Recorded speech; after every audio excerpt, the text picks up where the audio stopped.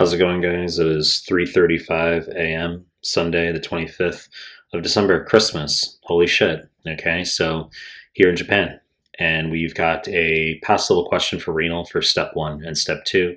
Not going to be a lengthy clip, just tell you the high yield points need to know, not waste our time. Before we get started, please subscribe to my channel. I really appreciate it. Give the video a like. I really appreciate it. Find me on Instagram at melman_medical, MEHLMAN_medical. Links down below. Find me on Telegram. Links to the Telegram group channel down below. And I'll start the clip. So, 81-year-old man, today history of fever. He has a history of hepatitis C and alcoholism. Leukocytes 13,000 per microliter. Normal range 4 to 11,000. Temperature 102 Fahrenheit. Urinalysis shows us 50 white blood cells per high-powered field, 30 red blood cells per high-powered field, and protein 100 milligrams per deciliter. Renal biopsy is shown. I'll talk about this image as we move through the question. The question just wants to know the most likely diagnosis, so let's just hop through the answer choices here. Choice A, focal segmental glomerulosclerosis, wrong fucking answer. All you need to know for USMLE is that this is a nephrotic syndrome. There's no blood in the urine, so instantaneously we know it's the wrong fucking answer because we have blood in the urine, okay? So it's a nephrotic syndrome, and it will be the answer on USMLE if you have nephrotic syndrome and sickle cell. Okay, so if they give you a patient with sickle cell and they say there's a renal problem, no blood in the urine, answer is FSGS. If they give you sickle cell and they say dark urine, that's going to be renal papillary necrosis. Okay, I'll talk more about RPN as we get further in the question. I just feel like splitting it up, being an asshole that way. FSGS, I mean, there are other miscellaneous details, such as that it's not as responsive to steroids as minimal change disease, or that it can be caused by things like interferon use, etc. There's one question that you could be aware of theoretically, that HIV is also a cause of FSGS, okay? IV drug use, heroin, okay, and HIV. There's one question where HIV causes FSGS, but primarily this is just nephrotic syndrome and sickle cell. Wrong fucking answer. Choice B, Goodpasture syndrome, wrong answer. So this is a type 2 hypersensitivity against the alpha-3 chains of type 4 collagen. Okay, so we've got anti-GBM antibodies, anti-glomerular basement membrane antibodies. They target type 4 collagen in the basement membrane of the kidney, okay?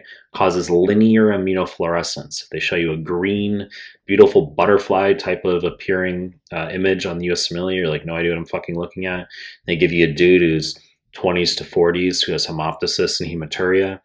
That's going to be Goodpasture syndrome. Okay, not dramatic, easy diagnosis. In this case, wrong fucking answer. Choice C, hepatorenal syndrome, wrong answer. Pretty much non-existent yieldness. I don't think I've ever seen this as a correct answer in USMLE, ever. Okay, for all the step 1 and step 2 material combined. When students don't know an answer, they tend to choose weird sounding shit. In theory, this can be a patient who has liver disease, cirrhosis, that somehow leads to renal failure. Okay, I mean, you could be aware that renal biopsy is classically no change. I mean, if we want to get into specifics about it, as I said, non-existent yieldness. Wrong fucking answer. Choice D, pyelonephritis. Correct answer, okay? Now you say, well, I don't get it. You just said that this patient doesn't have hepatorenal syndrome. There's clearly cirrhosis here, maybe cirrhosis. There's hepatitis C, alcoholism. So how do we know that this isn't hepatorenal syndrome, for instance, even if it's low yield? It's because if you look at the image here, in addition to the fact the patient has fucking leukocytosis and fever, okay? If you look at the image here, you say, well, I don't know what I'm looking at. And I say, well, try. Okay, pretend. Just tell me what you might see in this image here.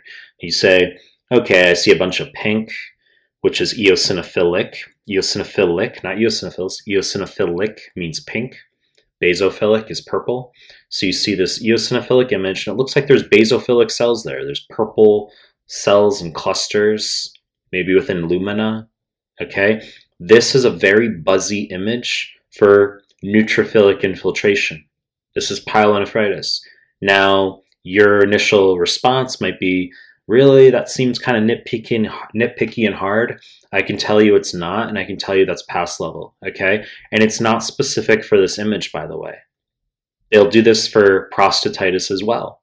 They'll just say, old dude, he's got pain, fever, and they don't have to get really more specific than that. They'll tell you biopsy of the prostate, here it is. And you're like, well, no idea what I'm looking at, but I see a lot of purple cells. They're telling you that's infection, okay? That's prostatitis. So in this case, this is pyelo. And one thing I didn't mention in this question is costovertebral angle tenderness, CVA tenderness. It's a very high yield point that'll be present in pretty much, I'd say, greater than 4 out of 5 questions for pyelo on USMLE. Okay, it's just a kidney punch. There's going to be pain in the flank with percussion. Okay, that's CVA tenderness. Pathognomonic for pyelonephritis, ultra high yield for USMLE. The reason I didn't give it here is because we're testing the histo. Okay, I mean, that's the high yield point here, but it's pass level histo, as I just fucking said. So pyelo you can treat with ciprofloxacin and fluoroquinolone. You can also treat with ceftriaxone. I've seen both as answers on USMLE. They care about the treatment for TCK. Real quick, renal papillary necrosis. I already mentioned it briefly. This is going to be dark urine in a patient who has sickle cell. It can also sometimes be NSAID use, and rarely it can be caused by infection, okay? Now, the renal papillae, they receive fractionally less blood flow, so they can be prone to ischemic necrosis in patients who get sickling within the renal vasculature, okay? Now, it's a bit tricky when I say that there's less renal blood flow to the papillae. That's why you can get this pathology. It's tricky because tangentially, it's super fucking high yield that you know the PCT of the kidney is actually most susceptible to anoxic injury, ultra fucking high yield, okay? High concentration of ATPase transporters has very high oxygen demand. So that's why we get sloughing, acute tubular necrosis, if we have acute ischemia to the kidney, okay? Cellular swelling of the PCT, sloughing of the tubular cells within the PCT because of anoxic injury, high concentration of ATPase transporters. Wrong fucking answer. You know the deal. I'm going to continue to make more content. If you like my stuff, subscribe to my channel. I appreciate your time. That's it.